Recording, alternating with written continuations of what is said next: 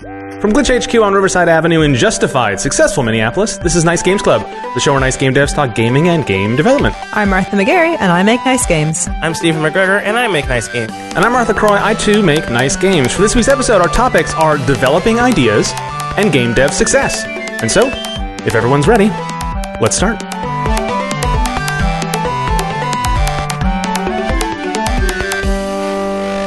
Guys, what episode is this? 98. Yeah. Holy camole! Dang, that's That's a lot of episodes. So many. That's a whole lot. So the next week is going to be a code comment, and that'll be our 99th episode. Yes. And the week after that, it's going to be what? A whole 100. Yeah. Whoa. That's coming up real soon here. Diggity dog. Holy cow. We do have something special planned. Yes. Do we want to say what it is, or do you just want to let people deal with it? It'll be a surprise. Yes. Yeah, we'll break the format a bit and bring you something special for that episode. So look forward to that. Yes. Also, we're recording a code comment today, but we realized we want more code comments of other people's games. Yeah. That'd be really cool. So if you have any games that you really want to talk about and discuss, let us know. It doesn't have to be fancy code, because you'll see with Vengeance, it's not fancy code. It can even be like a game jam project that you just want to, talk more about because you did something interesting in it, or even, just we'd like to get people in all stages of development, stuff like that. So it doesn't have to be released yet either. So. Oh, yeah. None of the ones we've done. Right. Yeah. None of them are released. So, Yeah. So that's what we've been doing for Code Comment. We do about one a month, every 4 weeks or so, and we have been for the last, I think, however many we've done so far, have been all projects that we've all been a part of as a way to sort of test the format, and we think it's gone really well. And yeah, stay tuned for Vengeance next week. That's going to have a lot of fun, Yes. right? Yes. With My Stephen and the brother gang. will be on there, the perpetual student. For the first time on the program. Yes. and we'll have more microphones than we know what to deal with. True that. But one of the cool things about Code Comment is when and I know a lot of developers will say, oh yeah, of course, when you're working on something and you come with this cool solution and then on screen it doesn't look that great because it just solves a problem that's like behind the scenes. Yeah. But you're really proud of yourself and you want to talk about it, or you want to know if this is the right way to do it, or is this how other people do it, or is this a novel solution, or am I reinventing the wheel? Like, what is, I think talking about those things in the Code Comment format, it's been a lot of fun. Like seeing these things like, this is how it's built. And I think hopefully there's listeners out there who can get in touch with us, who are part of this community, who want to bring in their projects and show how it's built. Let us know what you're proud of and what you're not figured out yet, like that too, because it's in development. So we really want to get some more people with different projects in the clubhouse. So Yeah. It's like picture on Mr. Rogers' Neighborhood. Like, we say all nice things about all the stuff you make. So. Yeah. And that's the other thing too, is the thing about Code Comment is it's warts and all, and I think that's really important. Yeah, it's important to see that stuff and to one, as a developer, be comfortable with that, and then two, as a viewer, to see those things and then contextualize that with your own projects. And so I think it's a nice service. So hopefully we can get some more people other than just our projects. Because y'all already know we're not perfect. So I think the best way to get in touch with us is their email address, which we don't really talk about a lot on the show. We usually ask people to talk to us on Twitter. But if you want to get in touch with us with a little bit more long form, contact@nicegames.club. Let us know your ideas. Yes. That's also a place to give us topic ideas, right, Martha? Yeah. So we have one of the topics today that we're going to be talking about came from a listener. And that's really exciting. I think when we started this week, we thought we would solicit more topic ideas from you all, listeners. So if you have something that you want us to talk about, either if you see us around, talk to us like this person did, or send us an email and say, hey, I want to know more about this topic. Yeah. And we'll talk about it. Yeah, it'd be really useful just because I find that it's really helpful to just talk about what other people have brought up to me, because that drives my own ideas and my own thoughts and processes, and I feel more confident in myself after talking about it. So maybe you can join us in the conversation by giving us a topic. Yeah, for sure. Yeah. We've done a couple of listener topics before, but a lot of times they've come to us, through in-person conversations or through like sort of sideways communication. But we'll see if we can make it more a more official, maybe we'll mention it more often on the show to get people more motivated to send us topic ideas. Half formed, fully formed. You can send us notes. You can send us just 2 words. Like we would definitely want to get more of a back and forth process. You'd have like a game jam for topics. Not bad. I guess that's just Nice Games Club Game Jam. Nice Games Club we Game Jam. We could get a bunch of listeners together and all do a game jam. Yeah, nice. Oh my God. I like that didn't you didn't come to that conclusion until Mark said it. That's beautiful. Nice Games Club Game Jam. That's the only name we can have. Sometimes you have 90% of the idea. Yeah, you're right. Oh my God. Speaking of ideas. Hey, speaking of listener-generated ideas, my topic today is developing ideas. So Chad came up to me at Convergence, recognized me from my voice, which was pretty cool.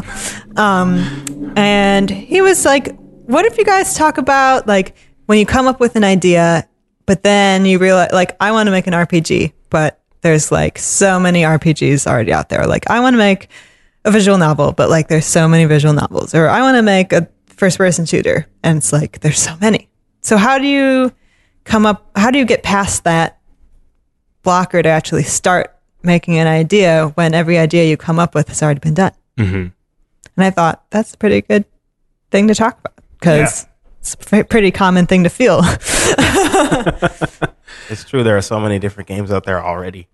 We're like the very young media, and there's just so many things out there already, and it's kind of daunting, right? To just even think about it, going like, I'm gonna make this game when maybe I only have a few years of experience, or like a month, even a week of experience, I don't know, and I'm gonna make this game and it's gonna maybe be successful, but how do I make it successful enough, or even like how do I make it worth people's time when they've played all these other games?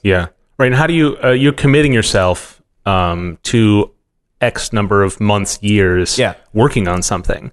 How do you know that idea is worth it? And not just to you personally, which is its own sort of set of considerations, but also like, is it worth worth existing in this world? Yeah, I'm gonna have a great time making it and playing it, but like, does the world need it? And I think those justifying yourself in that way is kind of a tough call, I think. Right. I don't know. Got any suggestions? Well, I guess the way I approach this when I'm making a game is I know that I am different. And so people have said that about you. They have. Rudely and not rudely. But like because of my unique skill sets, my game is going to be different from another person's game, even if we try to make the exact same game. So like if I tried to clone Flappy Bird, my Flappy Bird is going to be different from the original Flappy Bird because I don't know, I coded it differently, or the physics are slightly different or something. There's a bunch of different things. Aesthetically, it could be different too.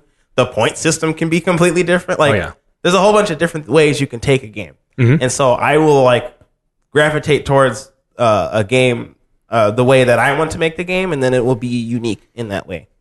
So Steven's Flappy Bird would be different from Martha's Flappy Bird, which would be different from Mark's Flappy Bird. Right.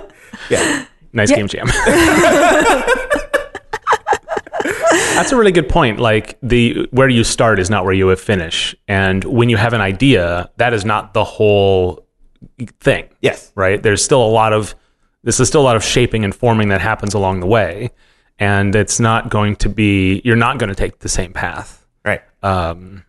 I think that might be the most important part is like, even if you are trying to make exactly the same thing, which you're not, right? But even if you are, you're not going to. Yeah, exactly. So if you keep that in mind, then maybe that will help you worry about it less. That might not be enough to get you motivated to move forward, but you should know that that's true.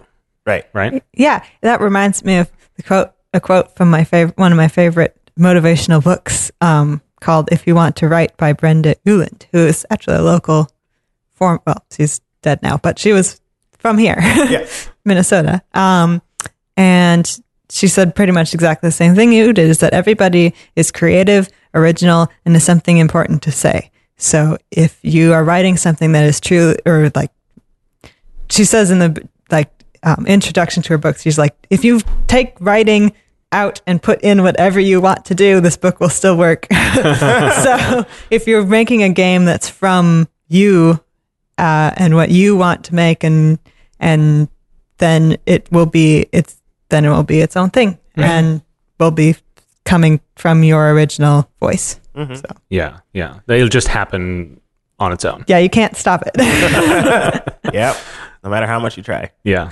Can't get rid of you. Mm-hmm. So how do you get excited about your own voice then in that moment? Like it's it's going to be different. Yeah. Like you've heard us say it. And you've read it elsewhere probably. So now it's set in stone. Yes. But what's the next step after that? Like how do you decide like how do you really believe in the idea and move forward? Sure. Believe. Like you want to make that RPG. Yeah. And you're inspired by a lot of specific things in RPGs, then you want to make those same things. Mm-hmm. Like how do you get over that? Like even knowing it's going to be a little different, like how do you get over it even past that? Yeah, that's a good question. I've been feeling like super unmotivated about making my point and click because, well, mostly because I can't. Like I feel like I'm not going to live up to the thing that I'm trying to copy because I'm one person and they had a huge team or whatever, and I don't know how to do animations very well. And then I'm not very like confident that the story that I'm coming up with is any good. So, yeah, I've been having actually kind of a hard time working on my game lately because of this very thing where it's like, but, well, I don't know. I think, the way I would answer this question that I myself just posed is more pre-planning, right? So you say, this is the idea I want to have, and then start spinning it out on paper or in your note-taking app or, however, like start coming up, like start thinking, okay, if I build it this way, well, then what about this? It's not going to work quite right. So how am I going to solve that little problem? Mm-hmm. Like do more of a design document, more than you think you would have to and more than is generally advised. Like you want to have a good impression as you get started. A lot of times you want to start making a prototype right away, like even with just a rough design. But if you want help really motivating yourself with the idea, like spend as much time as you need to, like fleshing it out and without worrying that that's going to be how it actually is in the end, or that you actually follow all those instructions you set yourself. Mm-hmm. But the more you spin it out. So Martha, in your example, you're saying, well, you don't feel like you have a lot of confidence with animation. So there's a couple ways to go with that. You can say, okay, well, then I'm going to make a game that does not have a lot of animation. Right. Okay, well, if that's the case, then it's going to feel kind of weird in these places that you'd expect animation. So I need to make areas where you don't expect animation. And so then you can start slowly forming the shape of it. And then that can help motivate you to you know what you're doing. On the other hand, you could go the other way. You could say, okay, well, I'm going to design something where I can bring in somebody else to do some animation, and then I need to design my workflow that allows someone to slot in rather than have me working on it as I go, whatever. And so I think the more you identify those problems in workflow and design, and then come up with ways around them, or at least potential ways around them, right? Not necessarily that you're definitely going to do it, but just enough to get you going, to convince yourself, yes, it's okay to keep going. Mm-hmm. I think that's pretty useful. Yeah. Because the worst thing you can do is be in the middle of working on it and not totally sure what the next step is, or not totally sure like if it's going to work exactly right. And like that uncertainty is important sometimes, but sometimes it can be a real motivation killer. Yeah. Right? Yeah. That was well said. I like that. I don't know where I was going to go with that, but well said. I've left him speechless. Yeah.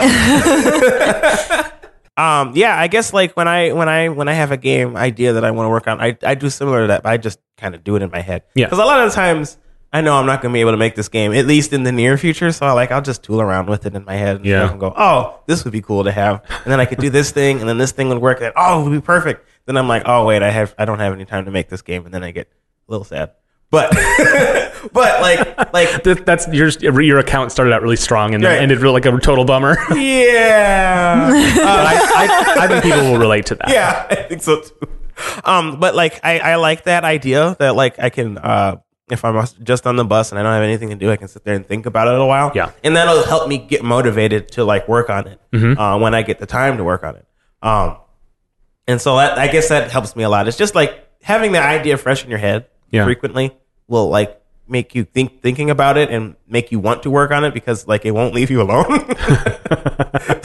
So I guess like just take a hammer and hit your head with it a bunch of times. And eventually you'll work on it. Maybe. Sure.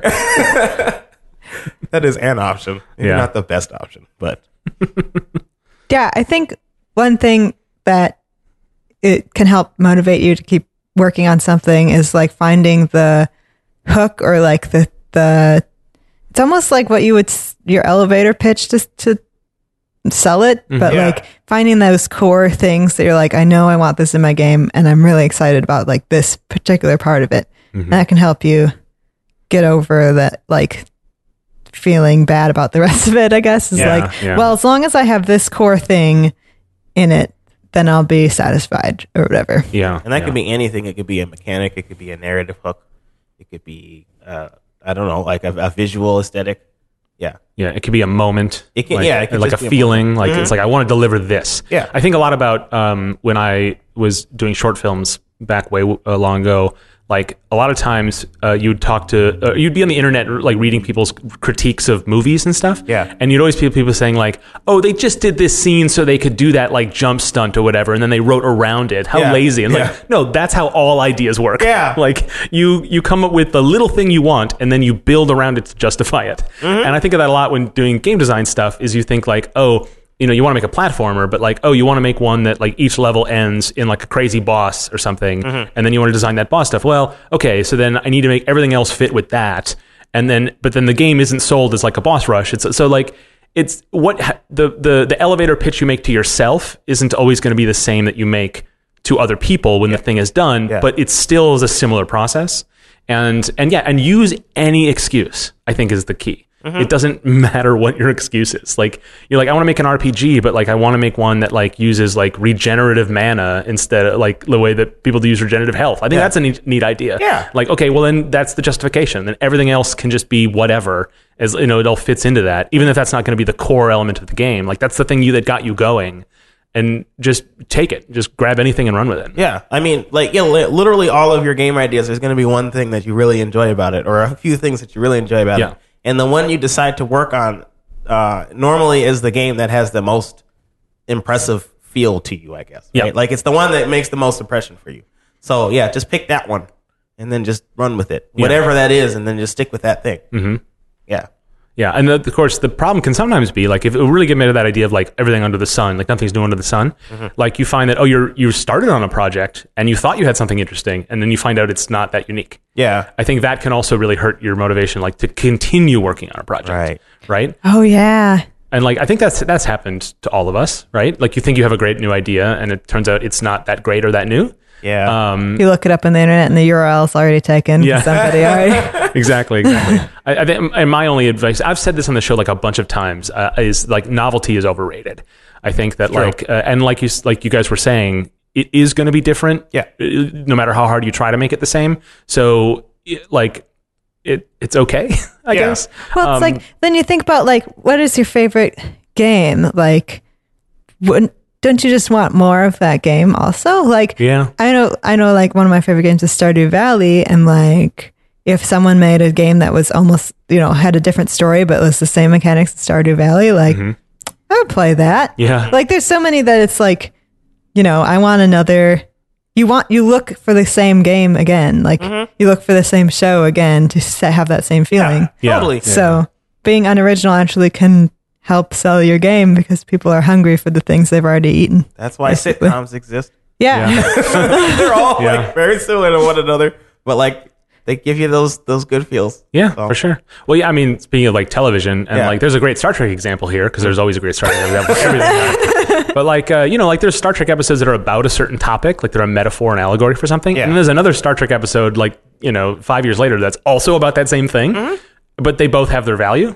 And like, and they're so incredibly similar. Like, if those can have their own value, then certainly, a game you make that's similar to a game somebody else made is going to have its own value. And I'm thinking of like a great recent example is like Hollow Knight, which is like everybody loves that game. It isn't that innovative. Yeah, it's not. Right? It just does it does the one thing it really wanted to do very well. Yeah, and in fact, it really plays on its familiarity. Like the people understand it, mechanics, like the Metroidvania style, like equipping the charms and all that stuff, and like getting new powers and boss battles and stuff. All that stuff plays on people's familiarity with it, you know? And there's like 20XX is another game that just came out on Switch, right? Yeah. Yeah, it's been out for a while on other platforms, but that's just Mega Man X, right? Like it's got some unique things, you know, not to say any of these games are not like interesting or new. Right. But they are like examples where if you were making them and you didn't have a lot of support around you, you could easily think to yourself, like, this isn't who would care.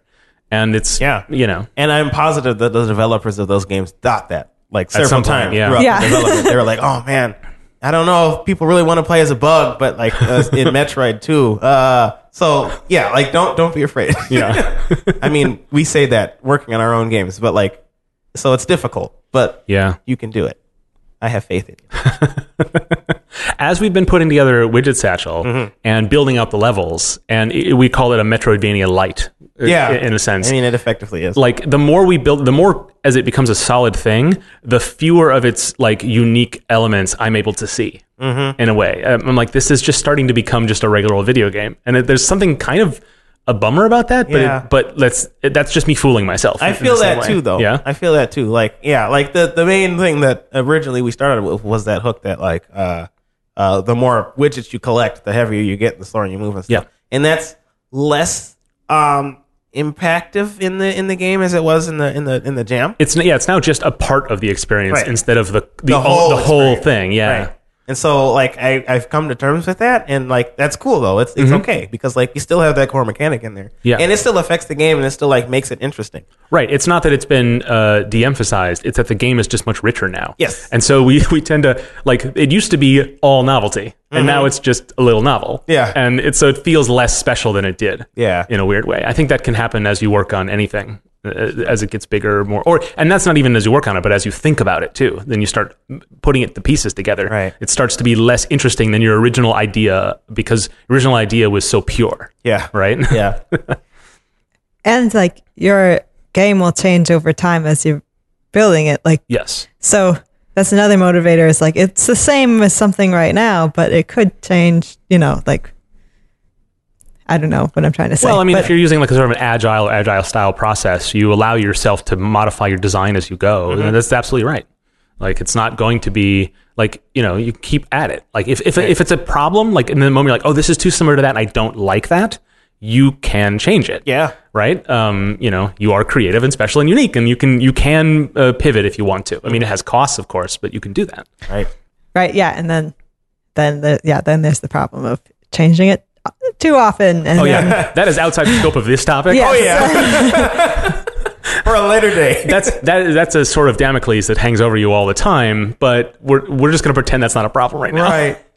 You'll never change your game too much. That's not a thing. No. Yeah, definitely. I think that like having like I really like the idea that like when you come up with an idea, you get really excited about it, then you just start working on it really fast. That's really cool too, because then you have a bunch of motivation and you get a bunch of stuff done. Then like a week comes in and you're tired and you don't want to work on it anymore. But like you did a whole lot of stuff with it. So like that you still have that work done and you can come back to it later and think about it more and stuff too. So like maybe just when you're developing an idea, literally just take an idea and go, I don't know if this will work. Just do it and see if it works. Or not. And that's like the opposite of what I was saying before about like all the planning and like document writing. Yeah. Sometimes just jump in with both feet, and then later you can do the planning once you hit the wall. You know. Yeah. We're gonna get in trouble with our listeners again because people are complaining about how we always say, "Jump in, just do it." Who needs to plan? Planning's for. Well, it's so interesting because on this show I say it all the time that just get started, just do it. Yeah. But in practice, and you guys know, like I am an excessive like pre-planner and documenter, but that's not something I talk about because it's like I feel like they're not contradictory attitudes necessarily. I mean, I agree with you. I like planning stuff and making sure that things are like ready to go, but also like jumping into stuff when appropriate. They're like two parts of the same. Yeah. Think of yourself like a scientist. You test a hypothesis.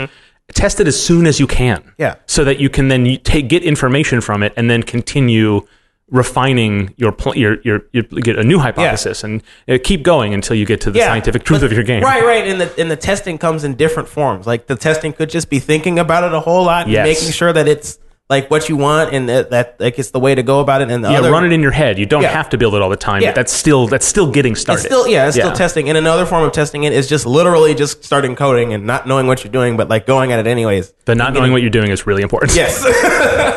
But just like I guess testing is what we want you people to do. Yeah, and then if past that you have your playtest scenarios, then you have demo builds, and you have other. You're always doing that, and so that happens from the beginning as well. But like, you can. I still think it's important to say just start doing it. And it's going to be different depending on what it is you're thinking of. It can be just start coding something, an idea. Or it can be just start writing your design document, or just sit in a coffee shop and think. But just start. Yeah. Right.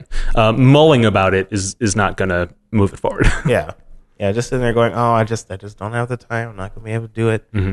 That's not going to help you. It's bad. That's 5 minutes that you could have been designing. But rest is important too. Don't like do too much. That's bad. I have not found that to be the case. Well, I have. There have been moments when I've... Oh, no, sorry. I meant I've not found that to be possible. Well, okay. Well... He's right, though. Yeah. I like naps. We've gotten off topic. Maybe. I don't know. We veer towards like the overarching topic of this program sometimes. Yeah. When we do topics like this, like how do the sort of softer topics, we tend to get back to this about motivation and about believing in yourself and all of that. And like, that's a habit we have as we veer away because they all really link to this bigger idea. It's true. Yeah. Yeah. I think it's okay. Yeah. People need to hear it over and over again. I just want to go around and ask all of us how we came up with the ideas for our games, and maybe that'll spark some inspiration. How we justified moving forward with them? Yes. Well. Yeah. Yeah, I guess with Vengeance specifically, I think it was me and Charles really wanted to make a quick mobile game. Oh boy. Yeah. I can't remember what it was. I think we were playing some board game with a bunch of friends and stuff, and Lane was there. We were playing his board game that he was working on. We were playtesting it for him. I guess we just like randomly had this idea, like it'd be really funny if there was this fish that wanted to take revenge against other fish because this fish couldn't breathe underwater, and it would be called Fingeance because it's like vengeance but with fins. And that was how we made the game. So the pun is the core of it. That was the initial core. Yeah. Nice. That's amazing. Humble beginnings. Yep. So you told the story on the show before. You built a mobile build, and then you abandoned that relatively quickly. Yeah, and within 3 months. And you did some testing and like. Well, we what we did is we built it a bunch. Yeah. And like we didn't show anybody or really talk about it much, but then we showed it off at one of our at the state fair. We showed it off at the state fair, and it just didn't really resonate with people. At least not in the way we wanted it to resonate with people. So you just scrapped it. Yeah. And so at that point, what is it that told you that was still worth pursuing? We liked the idea of a shoot 'em up and stuff, but then we like started brainstorming ideas of how we could make or shoot 'em ups make sense and how we could make them more for ourselves, like more that made more sense for us. Yeah, because that was my next question is about like there are a lot of shoot 'em ups out there. Yeah. So what was it like? And Fingeance has a lot of unique qualities in that genre. Is that what you hooked into? The things that were different about it, or was it really just that you liked working together and wanted to keep going? It was a combination of the two. Yeah. I think that like we did hook into the idea that like a cooperative shoot 'em up is unique. Yeah. And adding in like RPG and roguelike elements is different for this. And so we were like, yeah, we should do this stuff. But also like we had been working together and it was fun and we had a good time. So we wanted to keep that up too. So for Metro Nexus, again, it's a story I've told in the show before about how it started, and it's this homage to this old game, City Connection. That's what got me started is I wanted to make. I'd gotten a I went to I might not have told this part of the story. I went to a session at Adobe Max, which is this conference I go to every year that Adobe puts on. I went to this thing called Advanced Game Development Technologies. And this was back when Flash engines were still being developed. I'm trying to think, there's like 3 or 4 that were pretty big at the time. And this was a new one that was being done called Citrus Engine, which is the one I'm still using. And just learning the basics of like building a state machine using an ActionScript backend. And I was like, oh, that's great. I would love to do something with this. And I'm like, oh, there's that game I've always wanted to remake and could make. And so it was kind of just snowballed in a kind of naturally. Yeah. And then once I had like a prototype of like roughly working how that game worked, because there's not a lot to that original game, I was like, okay, well, that's fine. And it started out as more of a hobby thing. I didn't want to make it. But what got me going further with it was the art style element, which for people who haven't heard it on the show before, each level in the game is like reskinned. So the character, the backgrounds, the platforms, all that is not just a different like style, like World 1, World 2, but a totally different aesthetic. And then the concept is that it's done by different artists as well. So like that kind of collaborative nature of it. And then I spun that out into a story that it was about and all this. So the basic mechanics of the game itself, like because it was an homage, that didn't motivate me as much. Yeah. It wasn't until I developed the multiplayer mode that I basically was like, well, there was no multiplayer mode in this original game, so I had to design that from scratch. And so that is where the game design elements started motivating me more. Is building those elements, the scoring system, the firing mechanics, like the physics of the bullets and stuff like that. How they're not quite the same. They're almost grenades you lob instead of bullets you fire, and that's sort of interesting for a platformer type game. And so those things motivated me to build it, but also feeling like it was still part of the original sort of core idea of it. So it really did start out as a clone, right? Like our question asker is proposing, but it was other things that got me going further, and it's those natural dimensions. Yeah. And it's kind of interesting because I'm trying to think of like, well, what if I didn't have some of those things? What would have kept me going? And because we don't want to say in this topic is that maybe you shouldn't keep going, but I'm trying to imagine a scenario in which you shouldn't. And I can't kind of think of one because there's always going to be something that you have a hook. Right. And if you don't have enough of it, then you can have other ideas. Yeah. It's like, maybe when to abandon an idea is something we can talk about in a future topic. Yeah. But like, there's always something. There's always something that can push you forward. Yeah. What I like about your story is that like you had an idea to make a City Connection clone, but like you didn't know exactly how to start it. And then you were like, I went to Adobe Max and then they talked about this engine and I really liked it. And I was like, oh, I should use this to make my clone. And that motivated you. Then like another idea you had motivated you. And then it just kept snowballing. Like it's not always the same idea. It changes when you hit a certain wall. Then you need a different reason to keep going. You know, and that changed a couple of times along the way, and that's probably healthy. Yeah. The idea for my point and click, I don't want to say it came to me in a dream, but I woke up with like most of the idea most of the stuff that I have now already. Yeah. And I had to, I called my mom and I was like, I had just woke up with this idea for this game. And I was like poking Dylan, being like, Dylan, I just came up with an idea for a game. I think it's really good. And Dylan's like, stop, I'm sleeping. And I've I had just like ideas for I can picture in my head what I want each room of the castle to be and what some of the puzzles I wanted to be, and those all somehow came fully formed. But now I'm trying to connect them together, which is the problem. Right. You have this sort of foggy through the glass kind of view of the whole thing. Yeah, exactly. And because they're all, it's like pieces. It's like pieces of it, and they're not all there's nothing putting all of them together yet. Yeah. And so that's the blocker that I've found, come up against now in this process is what's something I have very clear ideas of all these pieces, but I don't know how they look, the little connecting pieces. It's how I learned flute tunes actually, is that I get big chunks of the melody and then I have no idea how they all get, I lose all the little connecting parts. Oh, sure. And that's where I have to ask, even if I listen to it again, I have to be teacher, what is this? What are these little connecting notes? I don't know what those are. So, Yeah. You're gonna face something probably interesting when you start putting those together. Is that there's going to be some incompatibilities, Yeah. and decisions you make earlier in the process, like not even earlier in the sort of like big idea, small idea of the game, but just whatever you work on first, you're going to start solidifying some core concepts, and then those fuzzy ideas, once you get to them, they're not going to fit as well, and then you're going to have to adapt them, and that's going to be that is hard. Like to have like you have these 2 or 3.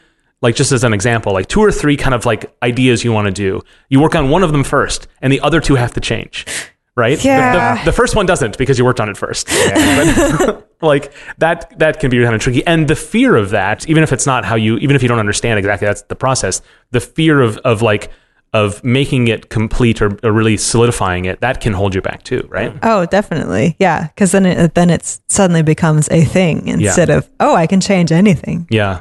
Like I can dream up anything. That's when working on a team is useful, because in Widget Satchel, like we had a lot of like design discussions where like this or that, Yeah. and we would like argue the merits of this or that. As it well, we'd have to spin it out. If it's this, then this other thing is then that, and then we had to like we threw away so many good ideas that would be probably harder to do if we were just working on it on our own, like any one of us. Yeah. We just sort of you had to be accountable to each other and to the work we were asking each other to do. When you're working on your own, it's really hard to maintain that discipline. Yeah. To throw something out that you wanted to do, just because you didn't get to that part first. You know. Yeah. I mean, we're really positive on the show, but it's like important to be realistic. Yeah. Right. Definitely. And so I think it's like, you know, the reason that these things feel hard is because they are hard. Right. It's true. Making games is not easy. Not at all.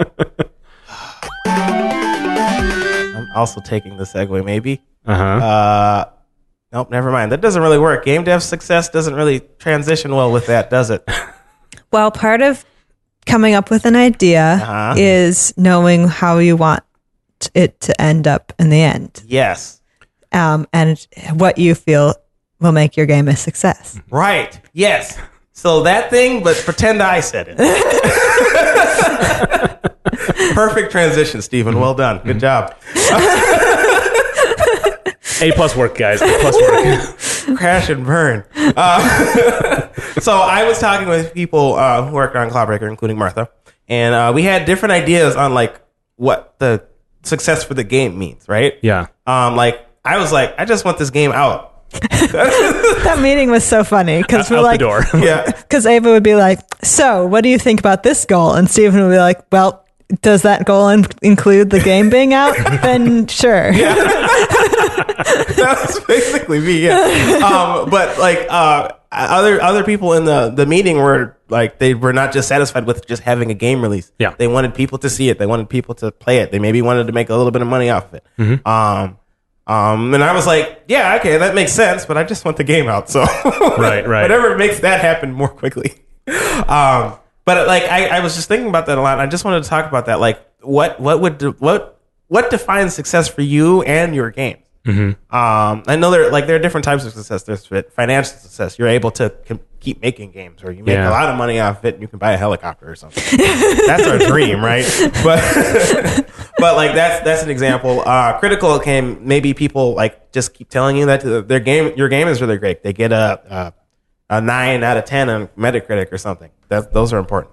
Personal goals, maybe like you really wanted to make a game that would just use the color blue and that's it. I don't know. That'd be interesting, right? Like that can be a personal success for you. Are there other examples of types of success that you could use for your games or your game dev life?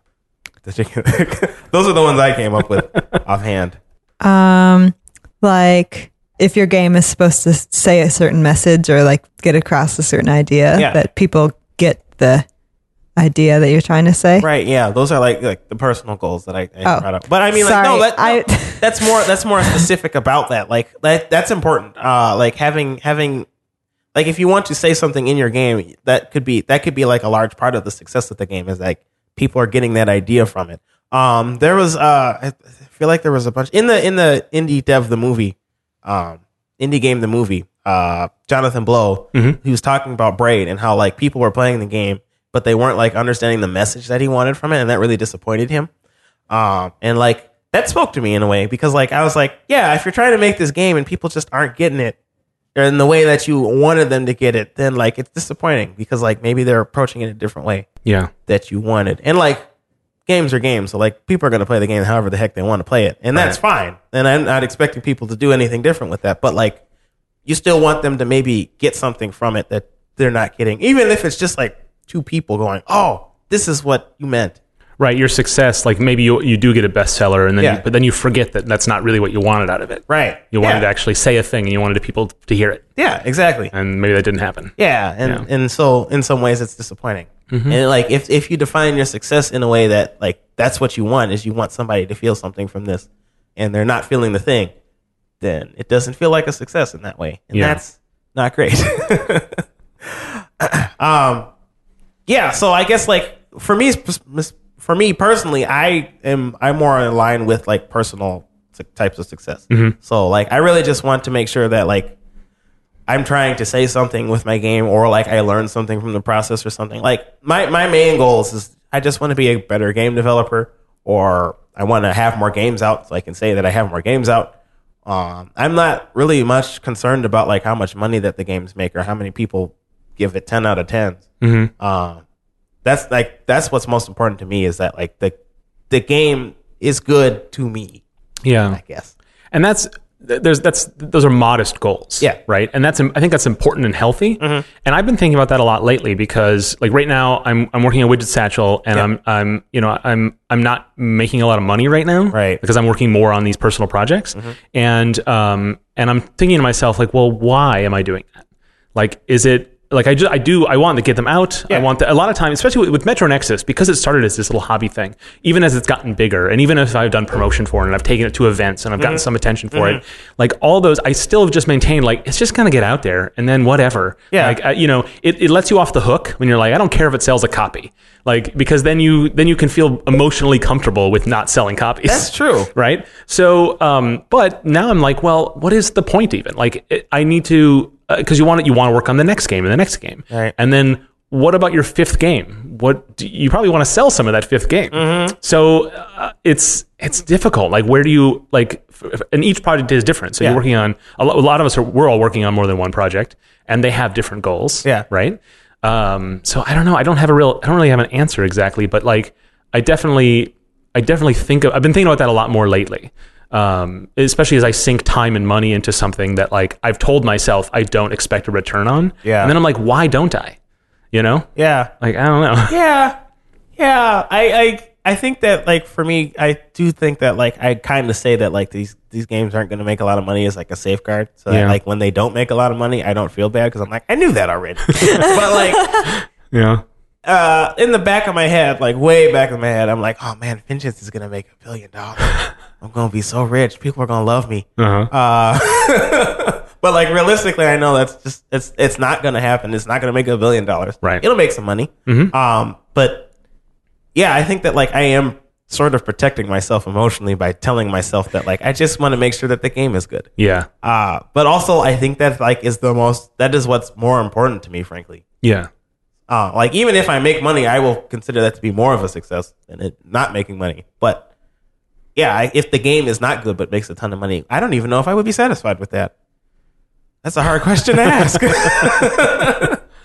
Well, there's something specific about Widget Satchel is that we're trying to develop it for consoles as well as PC. Yes. And that was a push that I was promoting on the team because I personally want to learn about the console submission certification release process. Mm-hmm. And we're making steps on there, and we can talk about that maybe more in a future episode. Yeah.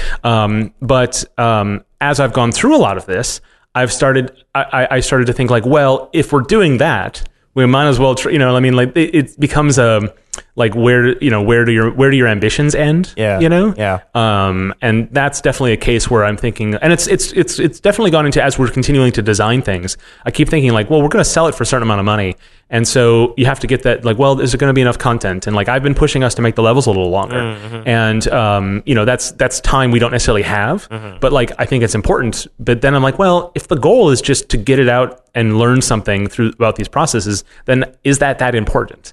And I don't know. I guess when you put time into anything, you want to make it worth it in every dimension. Yeah. Right. And it's kind of difficult. Yeah. Because unlike design questions, where you want to like sort of set things in stone and make sure that you don't drift too much, these kinds of motivations, like setting those in stone, isn't necessarily the same kind of like a positive thing. Yeah, and like you probably shouldn't set your goals in stone anyways, because you'll reach them eventually. You need you want to keep going, right? Yeah. So, but what we've we want to make, we're not making Widget Satchel cheap. We're making it like we're pricing it what it's worth, and we're trying to do a smart strategy there. I don't know, Stephen, for you, do you expect to make any money on Widget Satchel? No, I guess I didn't go into it expecting any money out of it. Is that just your default position? It is. Yeah. Well, no, it's not with Treasure Stack. Because I'm getting paid to work on that game, and that's like well, then you don't care if it sells a copy. But you draw a salary. I mean, okay, I do, but like that actually, this kind of challenges my ideas on it. Because with Treasure Stack specifically, I do want that to be successful, and I want it to make a lot of money because I want the people I work with to also benefit from this a lot. Not that I don't want you to benefit from it. Yeah, I'm sitting over here like,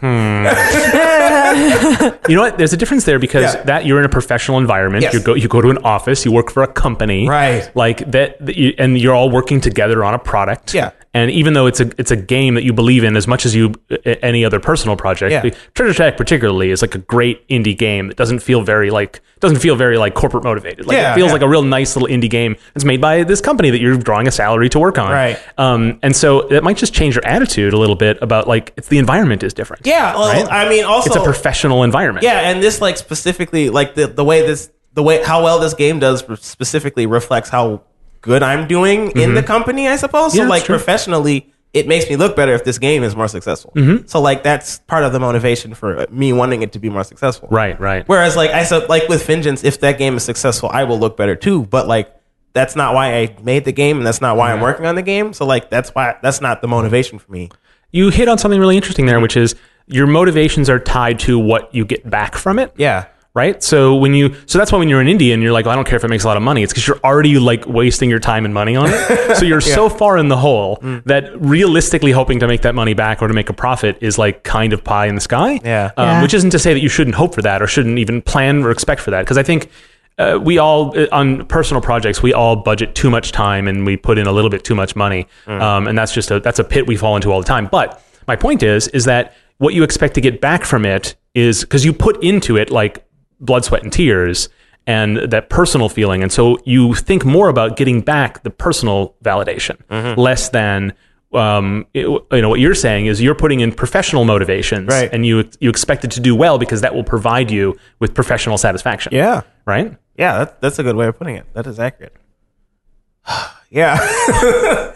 Goodness, like I'm really glad I brought this topic up because it's kind of hard to talk about because it's just like so. There's a lot of different things happening. Yeah, when you're like working on your game and you want it to be successful.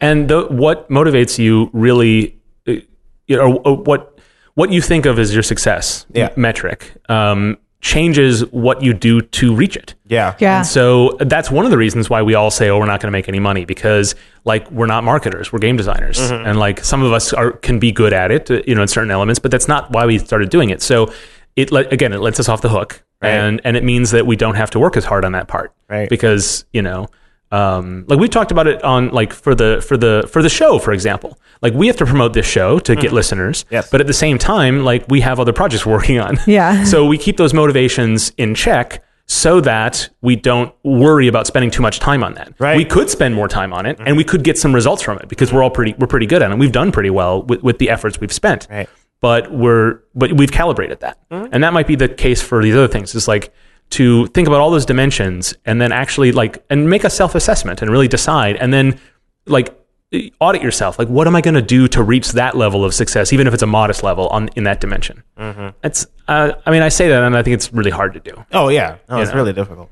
My dad is always saying, you gotta make sure your priorities are in order. And I am terrible at this because like, I just do too many things and go, I can just do them all. But like, you always have to like reprioritize and make sure what makes sense for you at this moment makes sense for you right now. Because maybe you have more time and you can spend it, or maybe you have a lot of energy and you can spend it, and maybe you have a lot of energy but not a lot of time, and so you can just throw yourself at stuff or maybe you have a lot of time and not enough energy, so you need to relax or something. Yeah. Like, that's part of it too.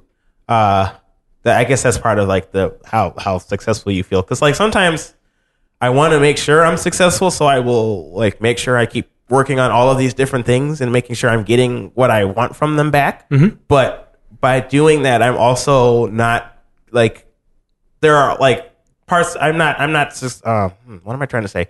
I'm not meeting the needs that I need for myself outside of just making games too. Sure. So like I need to make sure that I'm also successful in like mind, body, and spirit, I guess. Like I got to make sure that like I eat healthy and or work out or walk sometimes, or you know, talk to people, or just general things to make sure that like you're still also healthy.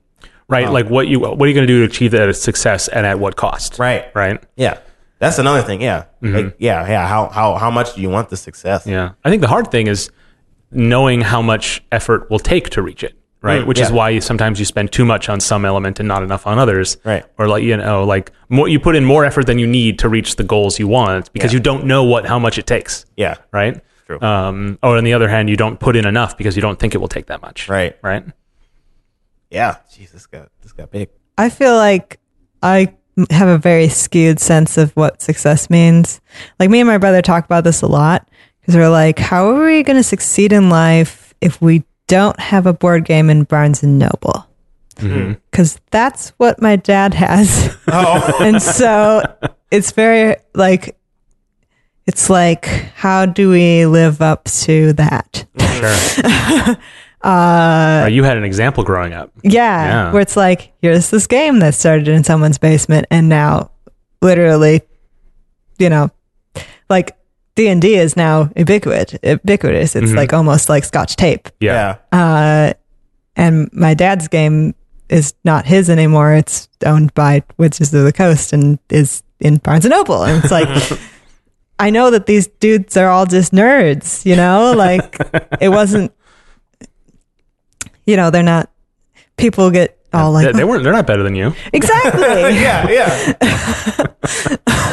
So like, so then it's like, well, anything could become that big. So why isn't, why won't my stuff become that big too? I don't know. It's weird. Well, like, is there a conflict between like you want to like maybe aspire to like have your game at Barnes and Nobles, but also you're like, anybody could do it, so like why does it matter whether or not my game is at Barnes and Nobles? Is that kinda? Yeah.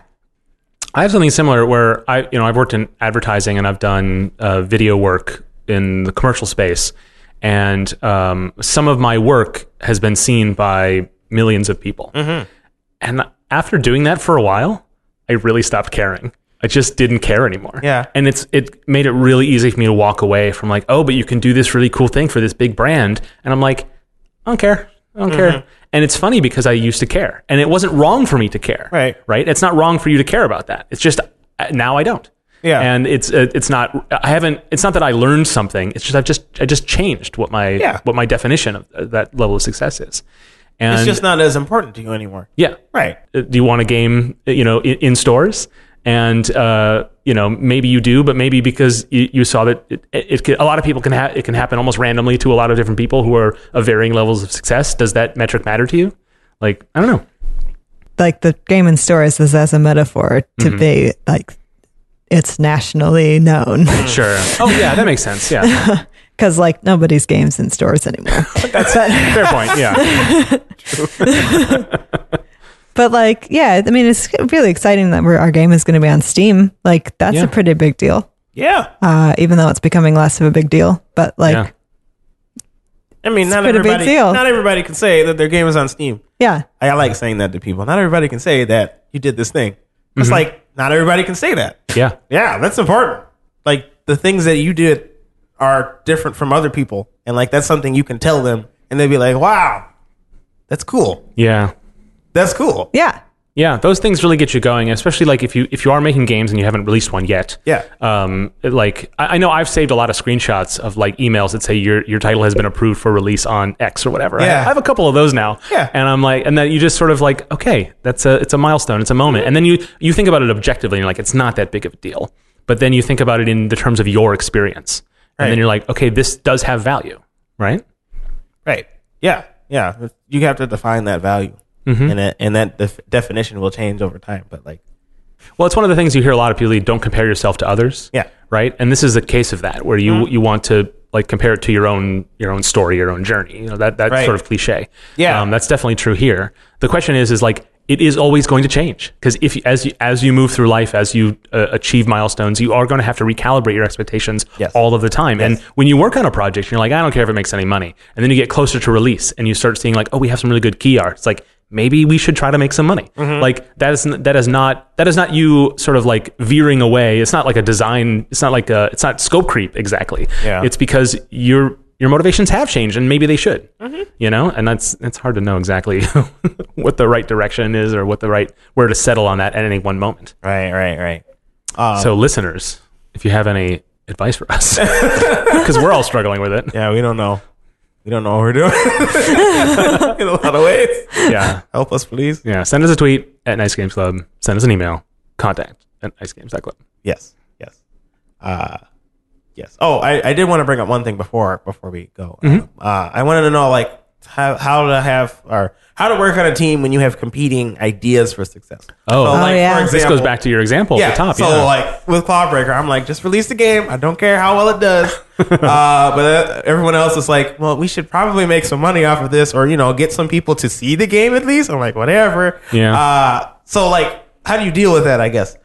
In my case, I'm just like, it makes. I probably shouldn't be forcing everybody else to just shove the game out just because I was going to say, is this really just a how do people work with you when you have such modest expectations?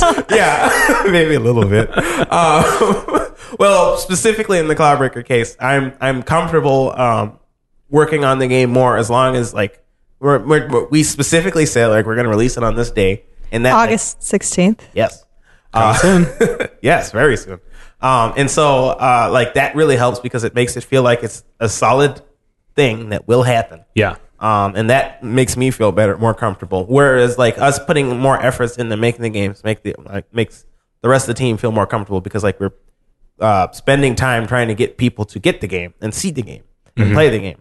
And so that helps them feel more successful in their games too, in the game too. Yeah. So I think like trying to find not compromises so much, but synergies with your team is good, is helpful. Yeah, that makes sense. And having that release date is important for a team project because then it becomes a come what may situation. Yes. It's like maybe someone has more goals than others, different types of goals. But if you've come to agree on that, and hopefully when you agree on things like when do we stop work or how far do we work on this particular thing, like it takes into account everybody's motivations and goals. And maybe it is a compromise. But once that's set, and that's a case where like it's probably more important to be more nail down more things when you're on a team, right? And I think it becomes, especially if it's a team that does not, there's no one who's serving to pay the others. It's like a sort of it's a volunteer group that are all working on a project together. Yeah. It becomes kind of what's called a duocracy, where if you want the project to be more successful in this dimension, you have to do it. Yeah. You can't always get all your team to come on board. You can't tell your team. You can't convince. If you could convince them, then that's one thing. Yeah. But if you can't, then you can't expect them to contribute to that. Right. And then, duocracies can be messy, but sometimes they're good ways to run a project. At least there's always a little bit of that dimension that's helpful. Certainly with all the console stuff, that's definitely my motivation. Yeah. And so I've never expected anyone else on our team for Widget Satchel to care about that or to put any effort towards it. And I've tried not to make that put undue pressures on the game otherwise. I think it has probably, but I've tried to make it so that like if you guys so it didn't make it harder on you guys because you don't care as much about that element as I do. You're conscious of it, and that's important too. Right. Yeah, you definitely don't want to like pressure your team into doing things they don't want to do because you really want this thing to happen. Yeah. So that also leads to then them doing like, oh well, if this is the motivation of the project and that's not my motivation, then why am I working on this project at all? Exactly. I think that can definitely happen where you have somebody who's really excited about a project, gets everyone together, they all seem to agree on it, and then there isn't a total clear understanding of what the intent is, and then you have someone who ends up just being the they drag everyone along, and then there's rivalries and disagreements and unsaid arguments, stuff like that. Yeah, that's really easy to happen. I think probably happens a lot, certainly for indie teams who are not paying each other. Right. Right. Yeah. Communication is key. Right. There you go. That's the message we're gonna leave you off on. Yeah, that's why we have clubhouse meetings. It's true. We also communicate one to another and argue and discuss and argue more, discuss some more too. Yeah, I mean, speaking for myself, I think we, the three of us, do pretty good about what our definition of success for the podcast is. Yeah, and when we hit those marks, and when we feel like that we don't, and I think it's because we talk about it, right? Yeah, we do. We bring it up frequently. We literally did today. Yeah. And not just in this podcast. It's important. Just make sure everybody's on track and everybody's together. I mean, I think that's a lot of the issue we had with Cloudbreaker initially is like, I think we had ideas for success, but we didn't necessarily like explain them a lot. And I'm glad that like we came together and talked about it, because I was just like, let's just get it out. And, and other people were like, I don't want to just get it out. And I didn't really understand that until we discussed it. Martha, I haven't heard enough about your definition of success for Cloudbreaker. Yes. I think I have aspirations, but I know that I don't have enough. I won't do the work to make them happen. So I've dialed back my expectations for it. Yeah. But I've also I dip back and forth either way, because at first, like when we were right before that meeting, where we talked about our definition of success. Yeah. Like I was feeling very much in Steven's camp, especially we were going to donate all the money to some place, because I was like, we're going to make like $100, and that split 7 ways is like no money, and we might as well just donate it to someplace, because then at least it's going to something good instead of like buying us coffee. Yeah. Because that's all it's going to be, and like very down about it. But at the meeting, like I felt more motivated, like, oh, like if we're selling it for this this price point, then like selling the amount of copies that we think will even get our own community to buy would actually be, not an insignificant amount of money for each of us. So, and then that made me feel more motivated to be like, oh, we could I could do some just stuff that more motivation to do more work on it. Make sure the trailer, like all that stuff. Yeah. But yeah, I'd like to have it, people play it. Yeah. Have it be sold to people. Well, I know that. I mean, because you love demoing it. Yeah. Because you're good at that, and like it's a fun time had by all. Like I kind of understand that you want that to happen in living rooms all over the country, right? Exactly. Like that kind of experience. If only you could be there to do your crab dance for everybody. Exactly. To have a hologram of me, like VR being like. We'll just port Cloudbreaker to VR. Oh my God. And it'll be just a TV, and then me next to it going. Blocking the TV. Yeah. Perfect. What you should actually do is in an update, you should do a tutorial mode that is just Martha's Guide to Clawbreaker, where it's just you walking through explaining how the game works. Green screen. Yeah, basically. Just a little video tutorial. That'd be fun. That'd be awesome. Yeah. I say that this podcast was a success. Oh, well, that's sweet of you to say, Martha. That's our show. If you haven't already, subscribe to Nice Games Club in your favorite podcast app. Be sure to give it a good review if you liked it, or a nice like us. We need to know you're out there, so leave a review and tell all your friends too. We want to hear directly from you as well, so follow us on Twitter and all the other things at Nice Games Club. You can email us at contact@nicegames.club as well. Send us your topic ideas. We really want to hear about that. Yeah. Lastly, you can find out more about the show and your nice host, as well as get all the links and show notes from this and other episodes at nicegames.club. So, until we start again, remember to play nice and make nice.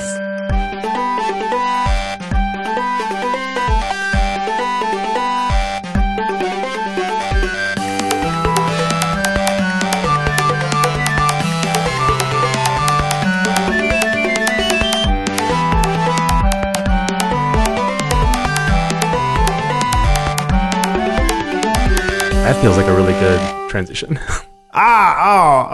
Well, it's not too late. I don't know. I don't know how to do the transitions. I'm not experienced. Okay. Game dev. You want to save us? Nope, I didn't do it right. Okay, give me a second. I got this. So, yes. I don't even remember what I was talking about now.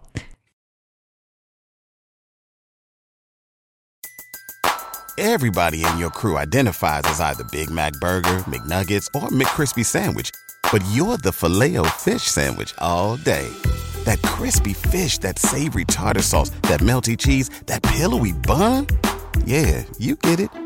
Every time. And if you love the Filet-O-Fish, right now you can catch 2 of the classics you love for just $6. Limited time only. Price and participation may vary. Cannot be combined with any other offer. Single item at regular price. Ba-da-ba-ba-ba.